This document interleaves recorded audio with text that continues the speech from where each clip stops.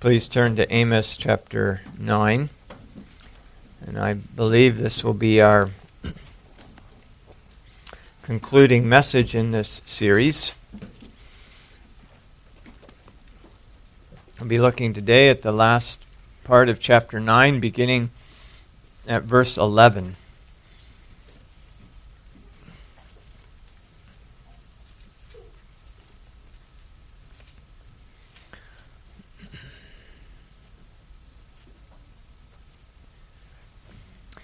Hear God's word. On that day I will raise up the tabernacle of David which has fallen down, and repair its damages. I will raise up its ruins and rebuild it as in the days of old, that they may possess the remnant of Edom, and all the Gentiles who are called by my name, says the Lord, who does this thing. Behold, the days are coming, says the Lord, when the plowman shall overtake the reaper, and the treader of grapes him who sows seed. And the mountain shall drip with sweet wine, and all hills shall flow with it. I will bring back the captives of my people Israel. They shall build the waste cities and inhabit them. They shall plant vineyards and drink wine from them. They shall make gardens and eat fruit from them. I will plant them in their land. And no longer shall they be pulled up from the land I have given them, says the Lord your God. May this law be our delight and lead us to long for His salvation. Heavenly Father, please open our ears and give us faith that this word that we have heard might be mixed with faith, that it might lead us to greater love and obedience of you. And please sanctify this vessel of clay and my sinful lips, that I might proclaim your gospel of grace and prevent me, Lord, from error. In Jesus' name, amen.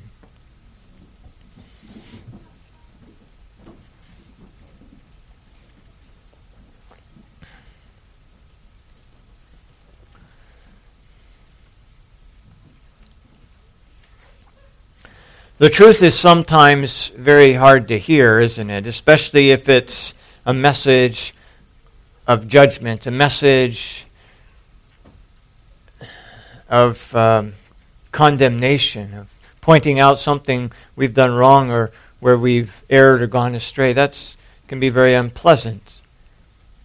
It can be hard to deliver that kind of a message when it concerns judgment and not blessing. And Amos's message that we've been looking at in this book that the Lord has given him has been very direct and certainly not filled with wonderful news. Sprinkled throughout have been little hints of mercy and grace, yes. But in this closing words of this final vision of this book, is really a most wonderful and glorious promise. And it's that promise that we want to look at this morning. That promise is a promise to build or raise the tabernacle of David, to restore the ruins, to repair the damages, to bring in the Gentiles who are called by God's name. But what is the tabernacle of David?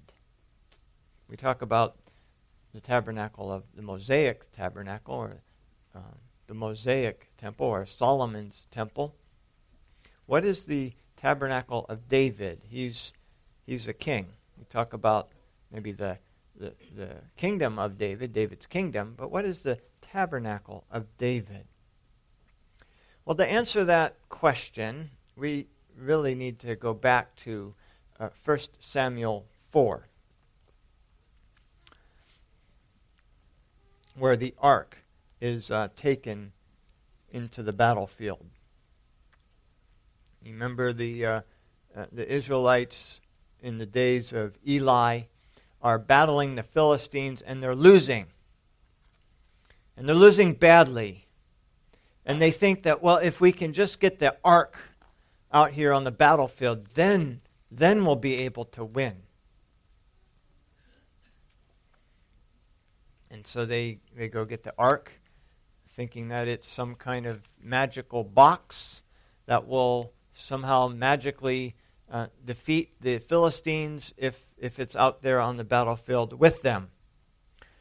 Well, you know the story.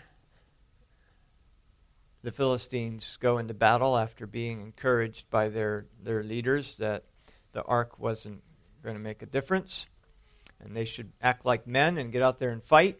They do, and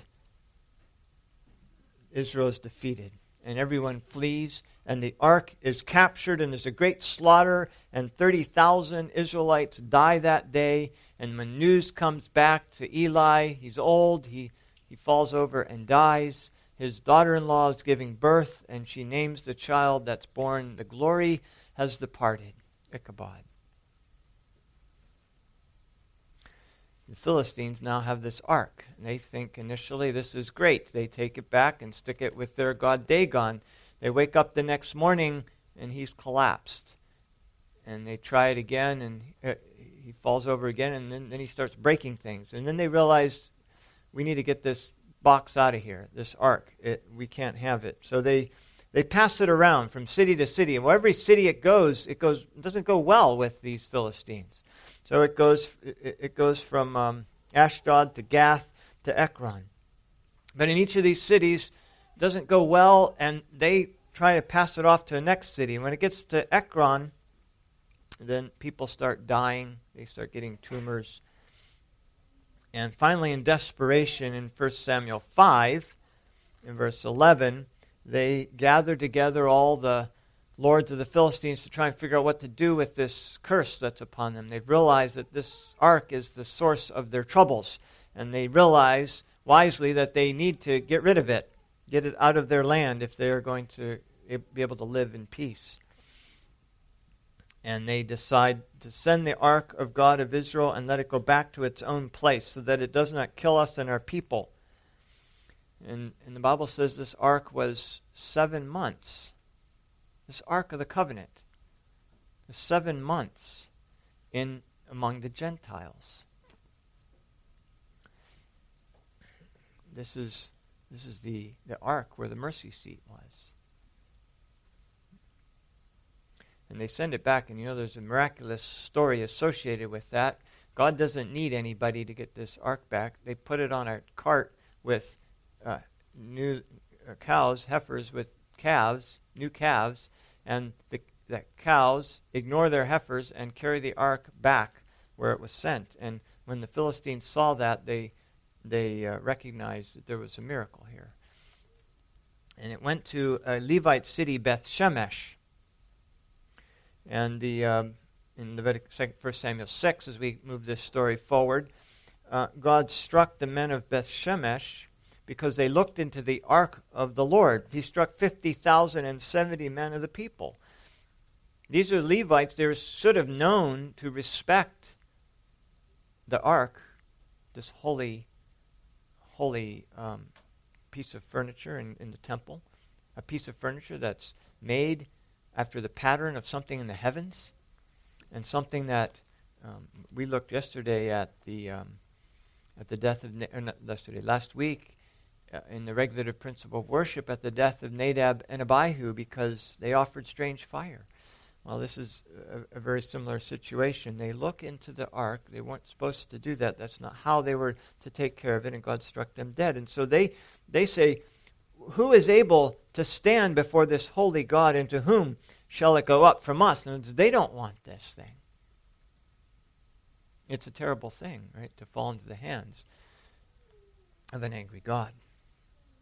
And so 1 Samuel 6:21 says they sent messengers to the inhabitants of Kirjath-jearim, saying, "The Philistines have brought the ark of the Lord. Come down and take it with you. We don't want it."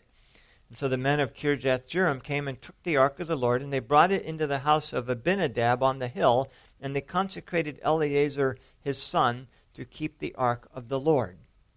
So this ark has been 7 months in Gentile territory with the Philistines. It comes back and very quickly comes back to a Jewish city, Israelite city, a Levite city, but they quickly don't want it because they didn't honor it properly. And so it goes back to Kirjath-jearim. This is a Gentile city. Joshua 9 says, Then the children of Israel journeyed and came to their cities. That's the Gibeonites. Remember, the Gibeonites had come, deceived Joshua. So Joshua made this treaty with them, thinking that they were far, far away, but it turns out they're not. So the children of Israel journeyed. They came to their cities on the third day. Now their cities were Gibeon, Chephirah, Beeroth, and Kirjath-jearim. Kirjath-jearim is a Gentile city of the Gibeonites. They weren't considered children of Israel. 2 Samuel 21:2 says, Now the Gibeonites were not of the children of Israel, but of the remnant of the Amorites. The children of Israel had sworn protection to them, but Saul had sought to kill them in his zeal for the children of Israel and Judah. That was a zeal that wasn't according to knowledge.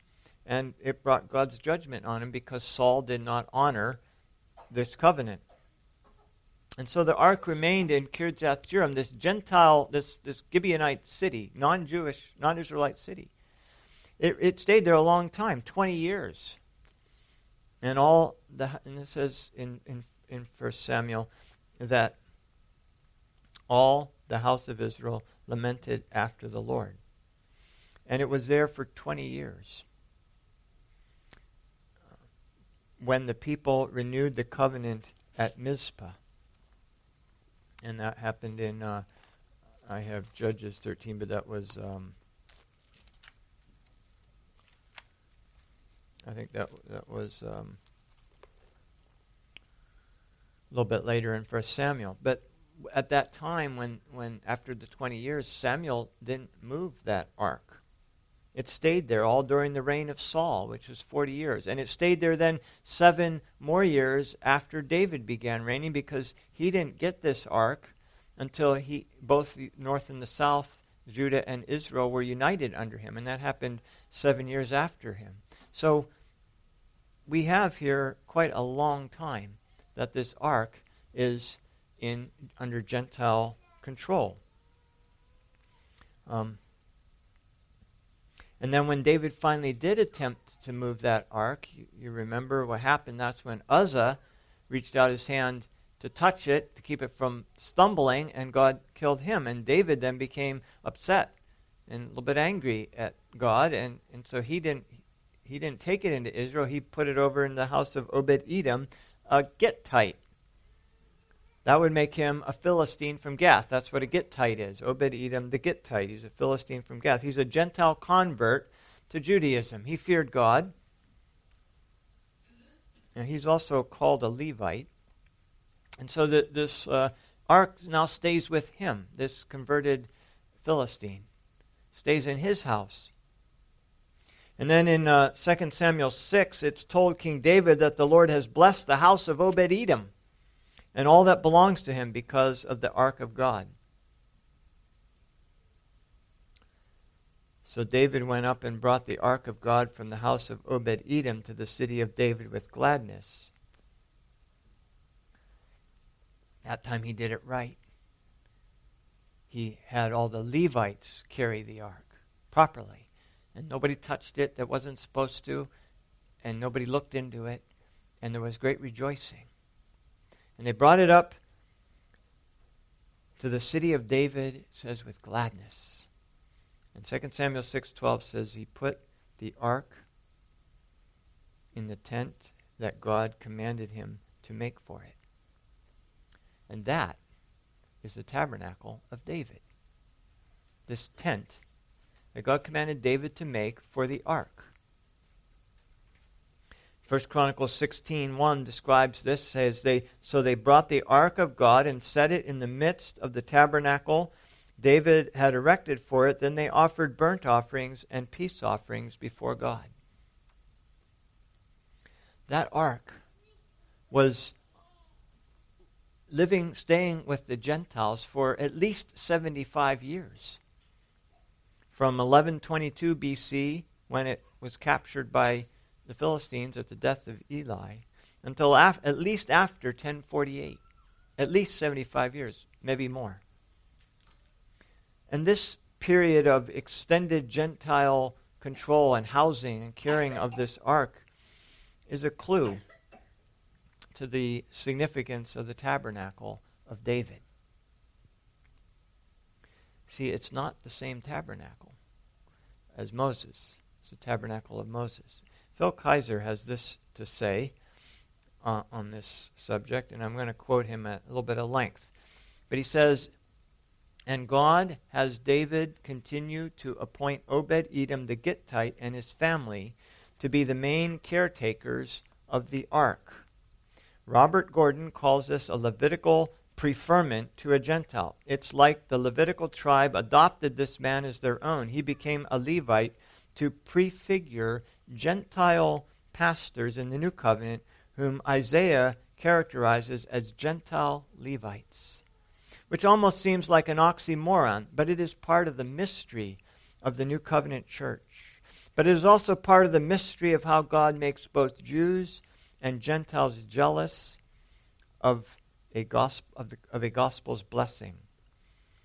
He goes on, as one author puts it, this story represents an Old Testament preview of what Paul calls a provocation to jealousy.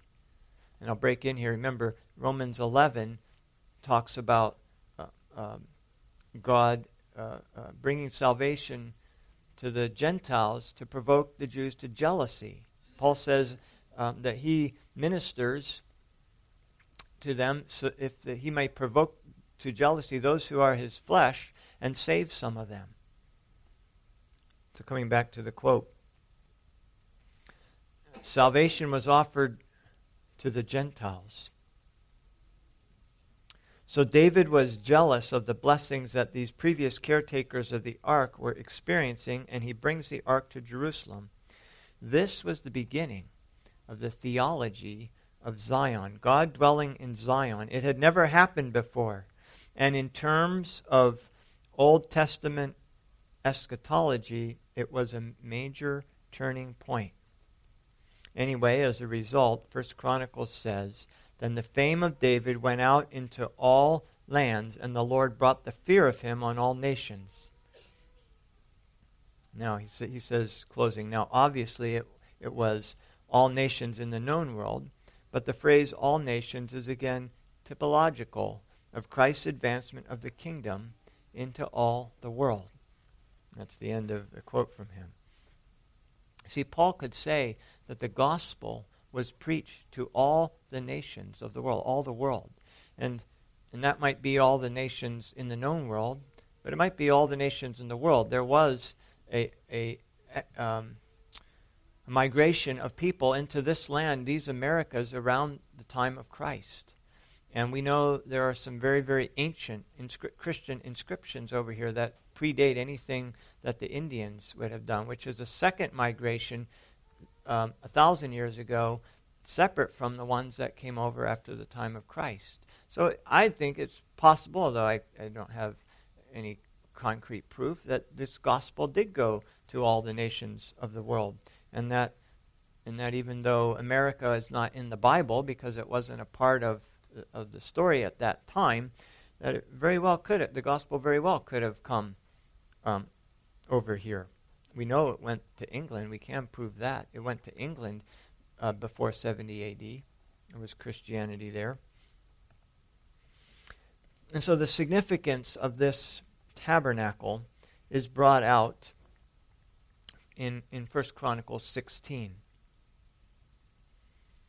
After the ark is placed in the tabernacle of David, David wrote a psalm of thanksgiving to the Lord to commemorate this occasion. And this psalm, which he recorded in 1 Chronicles 16, and it contains parts of Psalm 105 and parts of Psalm 96 and parts of Psalm 98 and parts of Psalm 106. It's a number of things that are put together here. But in verse 23, this psalm speaks of salvation coming to all the people of the world. not just the Jews. Verse 23 says, "Sing to the Lord, all the earth. Proclaim the good news of his salvation from day to day. Declare his glory among the nations, his wonder among all the peoples." See, this psalm that David wrote on the occasion of this ark coming into the tabernacle of David spoke of the gospel going to all the people, all the nations, not just the Jews. It's going to all people. The gospel is going to all people without distinction. This tabernacle, as I said, is separate from the Mosaic tabernacle. And this is shown also in 1 Corinthians 16 in verse 37. David left Asaph and his brothers there before the ark of the covenant of the Lord to minister before the ark regularly as every day's work required. And Obed-Edom with his 68 brethren, including Obed-Edom the son of Jeduthun and Hosea, to be the gatekeepers. So this Gentile Levite, Obed-Edom, is a gatekeeper at this tabernacle of David. Remember, the ark is in the tabernacle of David in Jerusalem, but the Mosaic tabernacle is without the ark in Gibeon. And in verse 39 we read, "And Zadok the priest and his brethren the priests before the tabernacle of the Lord at the high place that was in Gibeon." So there's two places here to worship. One at the tabernacle of the Lord, which would be the Mosaic tabernacle, which was at Gibeon. And then there was this tabernacle of David in Jerusalem, which had the ark. And so Zadok the priest and his brothers were to minister at the one in Gibeon and to offer burnt offerings to the Lord on the altar of burnt offering regularly, morning and evening, and to do according to all that is written in the law of God, which he commanded Israel. So we can say then, based on this Old Testament discussion of this tabernacle, that it's typical. This tabernacle is typical. It's typifying the gospel going to the Gentile nations. Remember, everything in the Old Testament is a type and a shadow that points forward to a reality that was yet to come. The sacrifices of the temple pointed forward to Christ, the sacrifice who would actually remove guilt.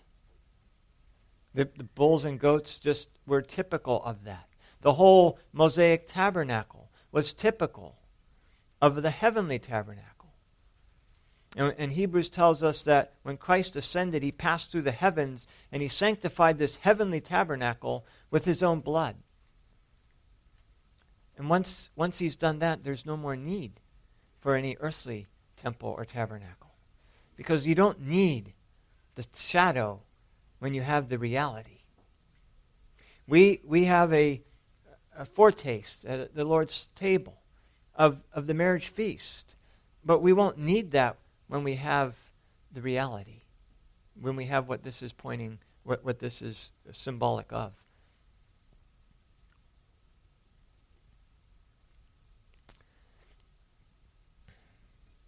So, to come back to Amos,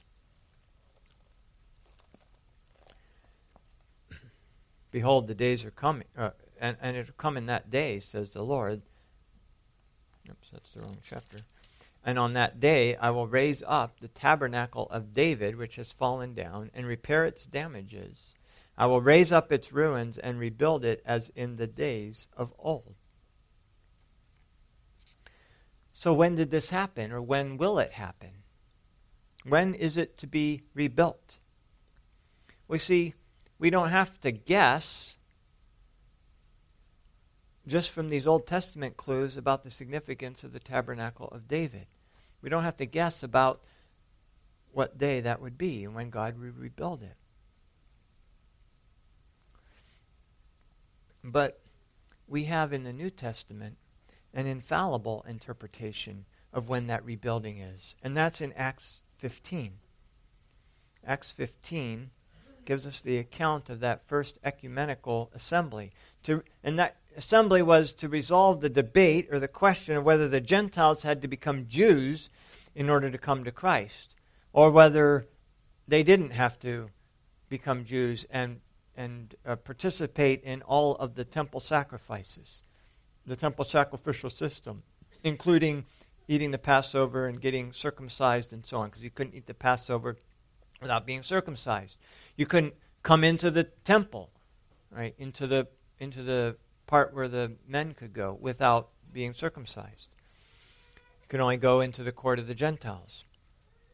And so there's this big debate in the early church. Do people that are coming to Christ have to get circumcised in order to be Christians? And in Acts 15, verse 12, we read that then all the multitude kept silent and listened to Barnabas and Paul, declaring how many miracles and wonders God had worked through them among the Gentiles. And after they became silent, James answered, saying, Men and brethren, listen to me. Simon has declared how God at first visited the Gentiles to take out of them a people for his name.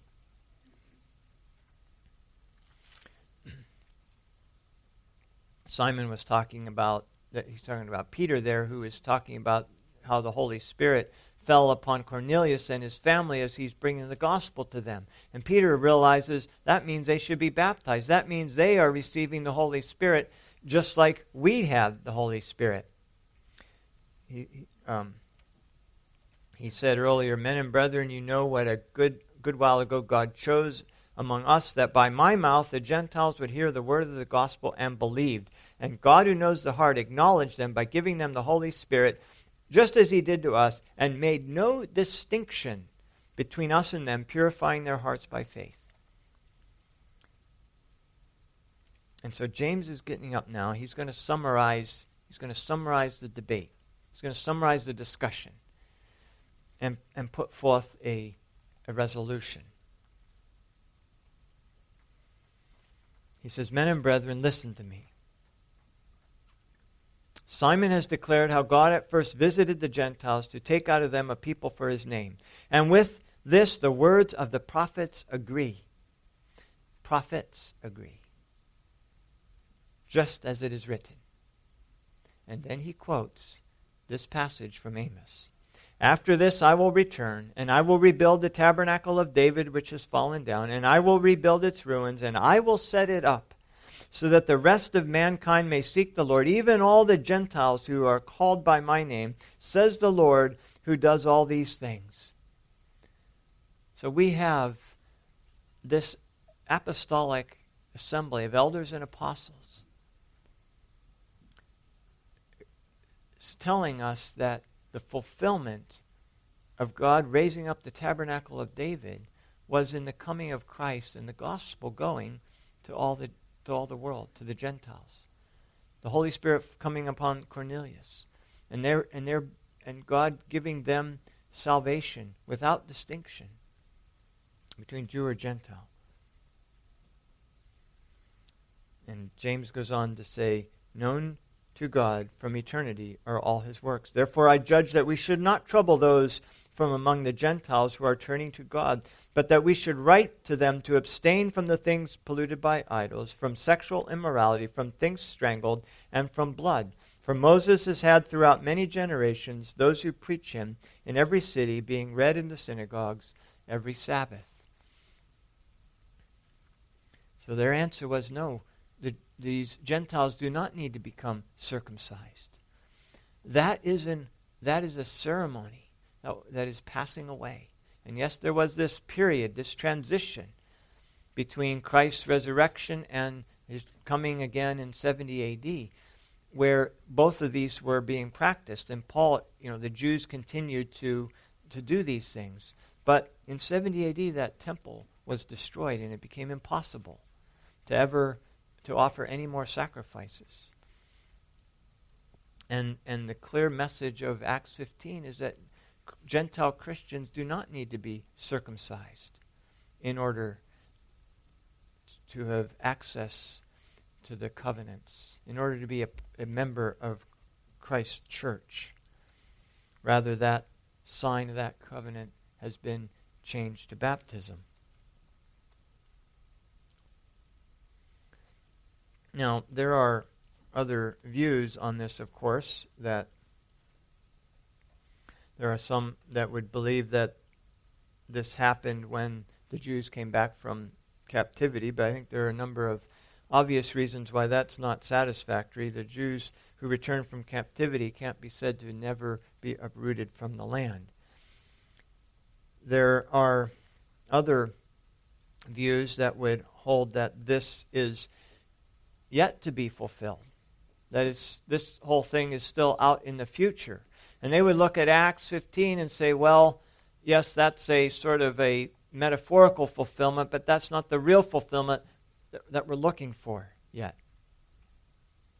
They would say that in order for this to be fulfilled, in order for these types of passages to be fulfilled, you have to have the gathering of Israel into the physical land of Palestine, because that was the promise made to Abraham. You have passages dealing with the Antichrist that require an Israel in Palestine.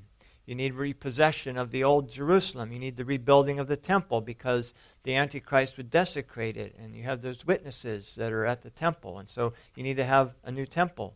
And you have to have then a great revival and outpouring of salvation of the Jews. And so they say you need all these things for this passage to be fully fulfilled. But I don't think that is correct, because the context of Acts 15 is not national. It's not talking about the nation of Israel, it's talking about the church. And membership in the Old Testament church has always been by faith. It's never been by blood. That's why Esau's descendants weren't circumcised. That's why Ishmael's descendants weren't circumcised, although Esau and Ishmael were. They didn't get to circumcise their children because that was for those who believe. They were not a part of the Old Testament church.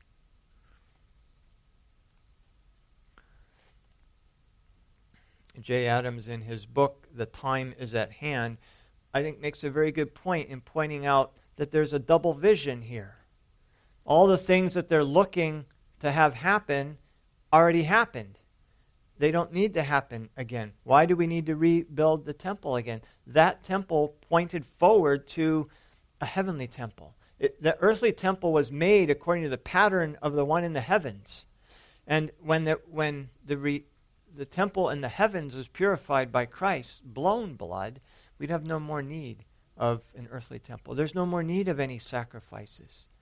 In fact, to offer sacrifices would be to repudiate the sufficiency of Christ's sacrifice. And so, in the progression of God's covenant, things always move to the more glorious, not to the less glorious. So there's no need to go back to that old temple. Also, God only has one bride.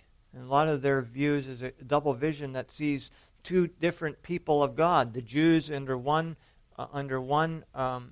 plan, and the church under another plan. And so they see these two different people.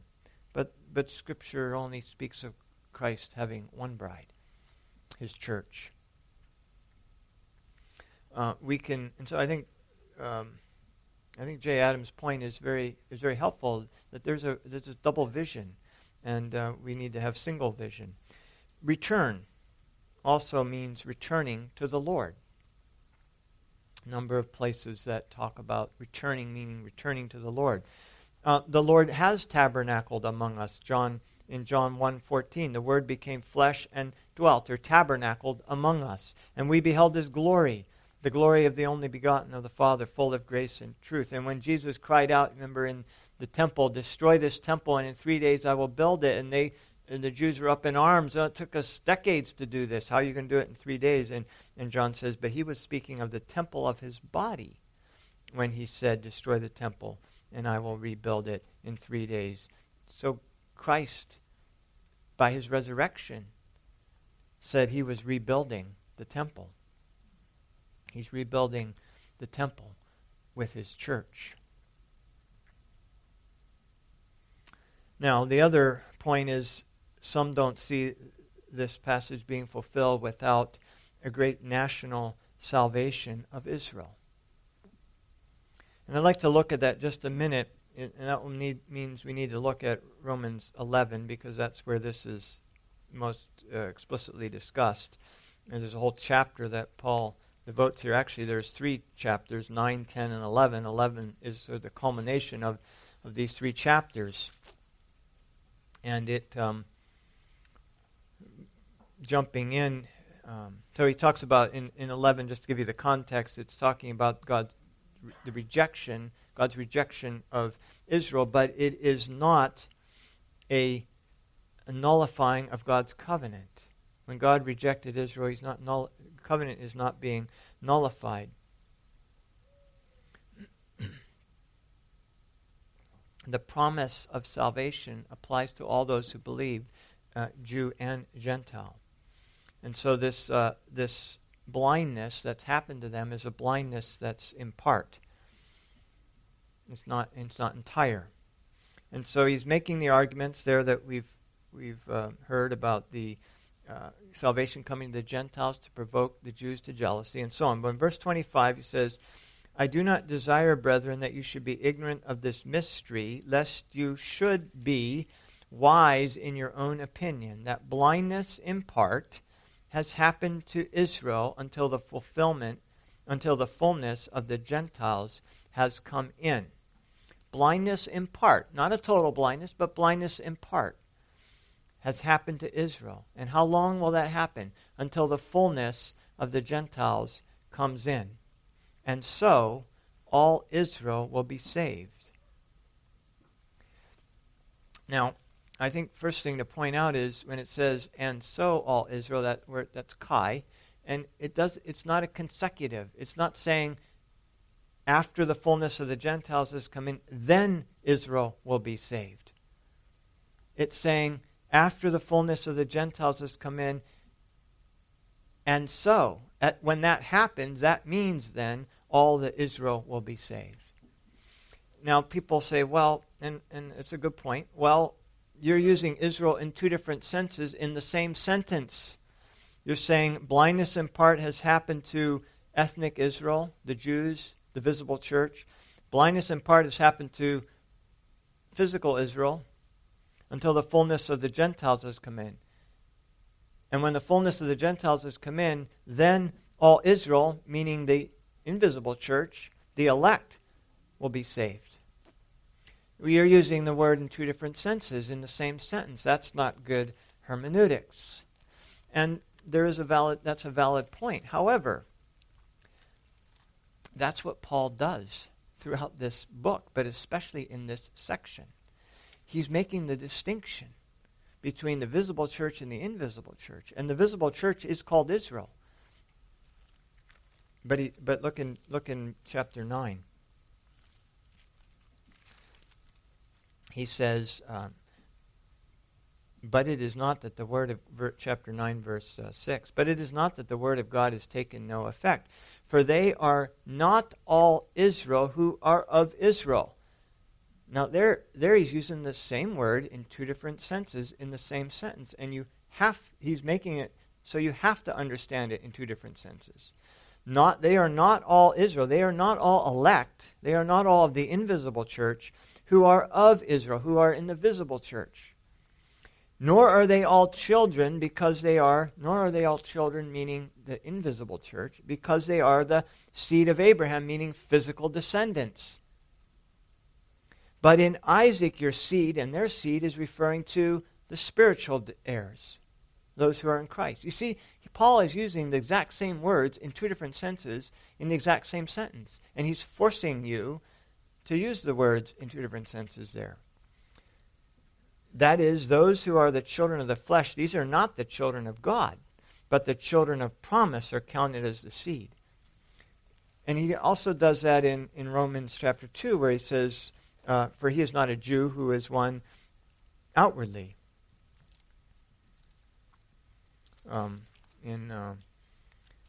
For he is not a Jew who is one outwardly, nor is circumcision that which outward in the flesh, but he is a Jew who is one inwardly, and circumcision is that of the heart in the spirit.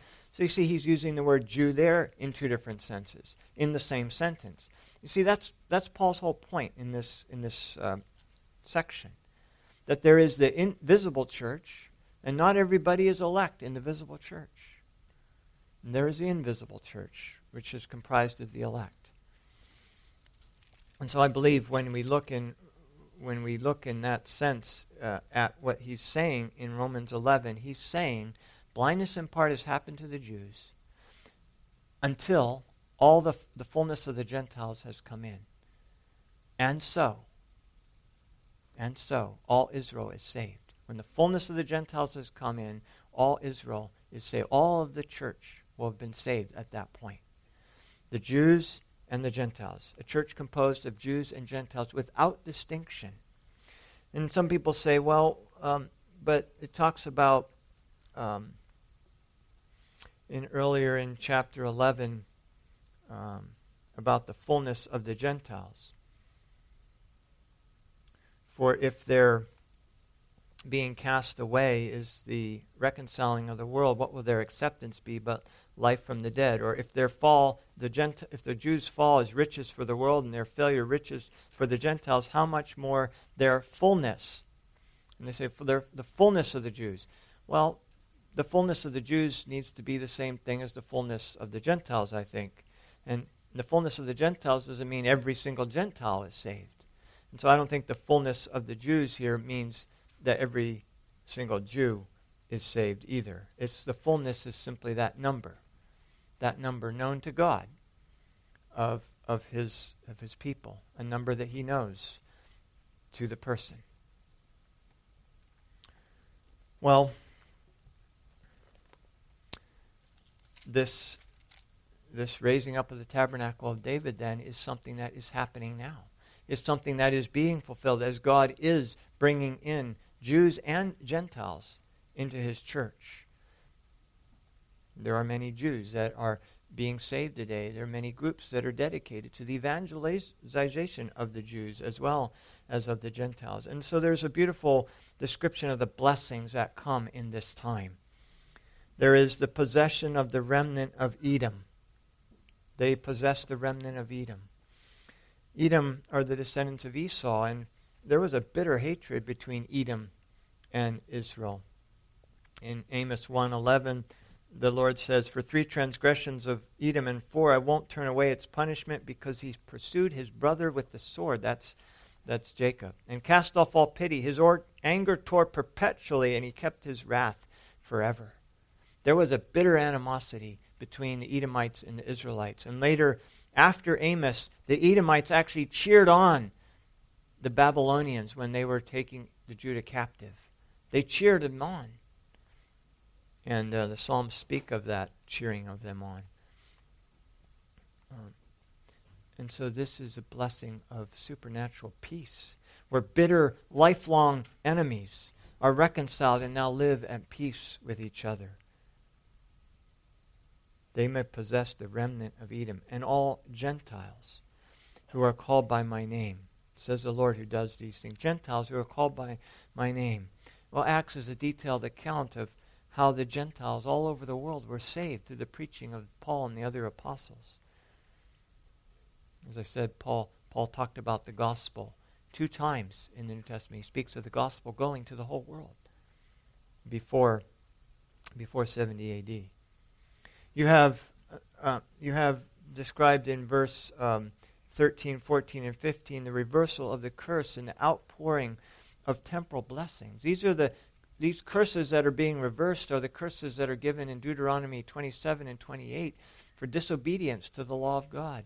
And these blessings that he talks about here are the blessings of the covenant that are given in that chapter. We don't have time to look there this morning, but if you need to, you can read it and refresh your memory.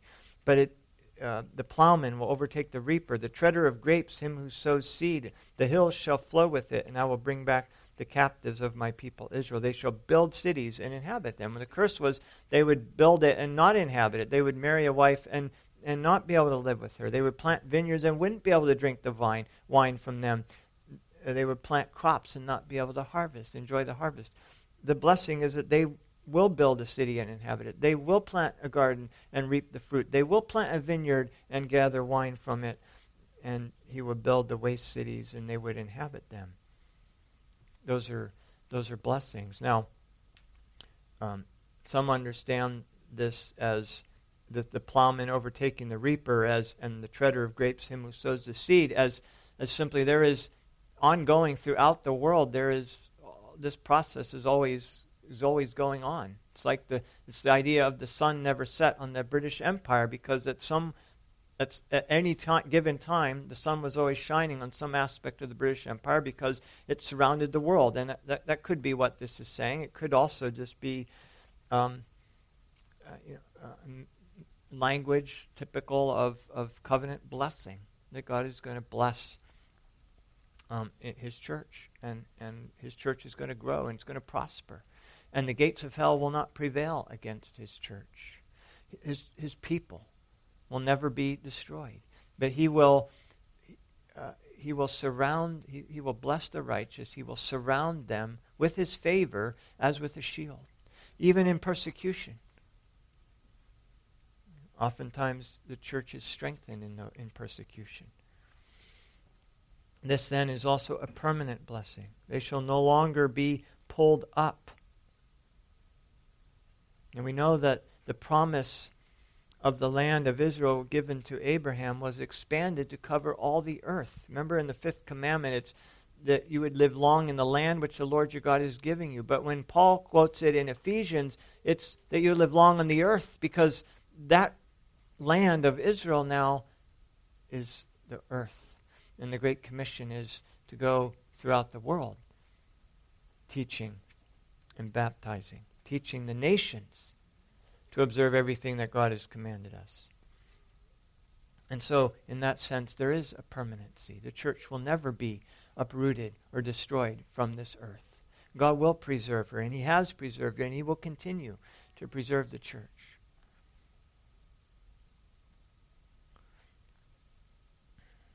We can say then that God is a God who restores the ruins. He restores ruins in nations. He restores ruins in people and in families. Psalm 107 talks about people who, through their own rebellion and through their own folly, come under terrible judgments. But God, when they repent, God is gracious and heals them. He uses broken people. He uses broken people to build His church. His kingdom is built by broken people who are His instruments of His grace. You know, in this earth, this age that is being fulfilled here in Amos 9, it won't be perfect until Christ comes again. And that's what we see throughout the Scriptures, right? Solomon's kingdom wasn't perfect. It was a glorious kingdom, but there was still sin in it. Solomon himself fell away. David fell away. The Israelites fell away continually fell away and repented. That's the pattern that we see throughout the Scriptures, that we as humans are unable, apart from the grace of God, to do good, to obey the Word of God. And it's God in His grace who saves us. It's God in His grace who enables us to do the good that we do. And so this is we still have that future hope and expectation when He returns again, that sin will be wiped away and death will be destroyed. He will reign. He will reign until He's put all enemies under His feet, and that last enemy is death. And it's only then that we will be able to live without sin.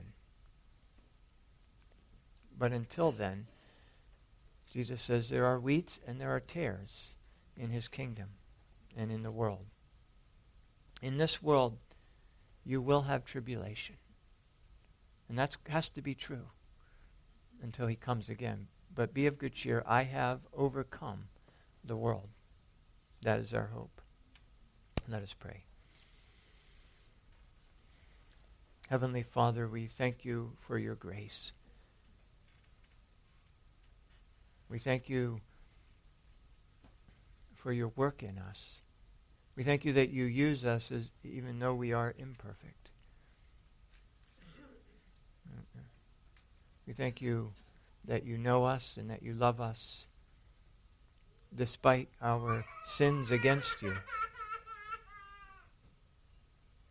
And we ask, Lord, for your encouragement, for your Holy Spirit's fire to remain brightly lit within us, and for that fire to be fed daily, moment by moment, by the oil of your Spirit. We thank you, Lord, for your work through us and your work around us. And we ask that we might take our encouragement from your word and not from the newspaper headlines. We ask that you would strengthen our faith where we are weak, where we doubt or wonder about the certainty of your promise of your victory over all your enemies. Lord, we ask that you would comfort us by your word. In Jesus' name, amen.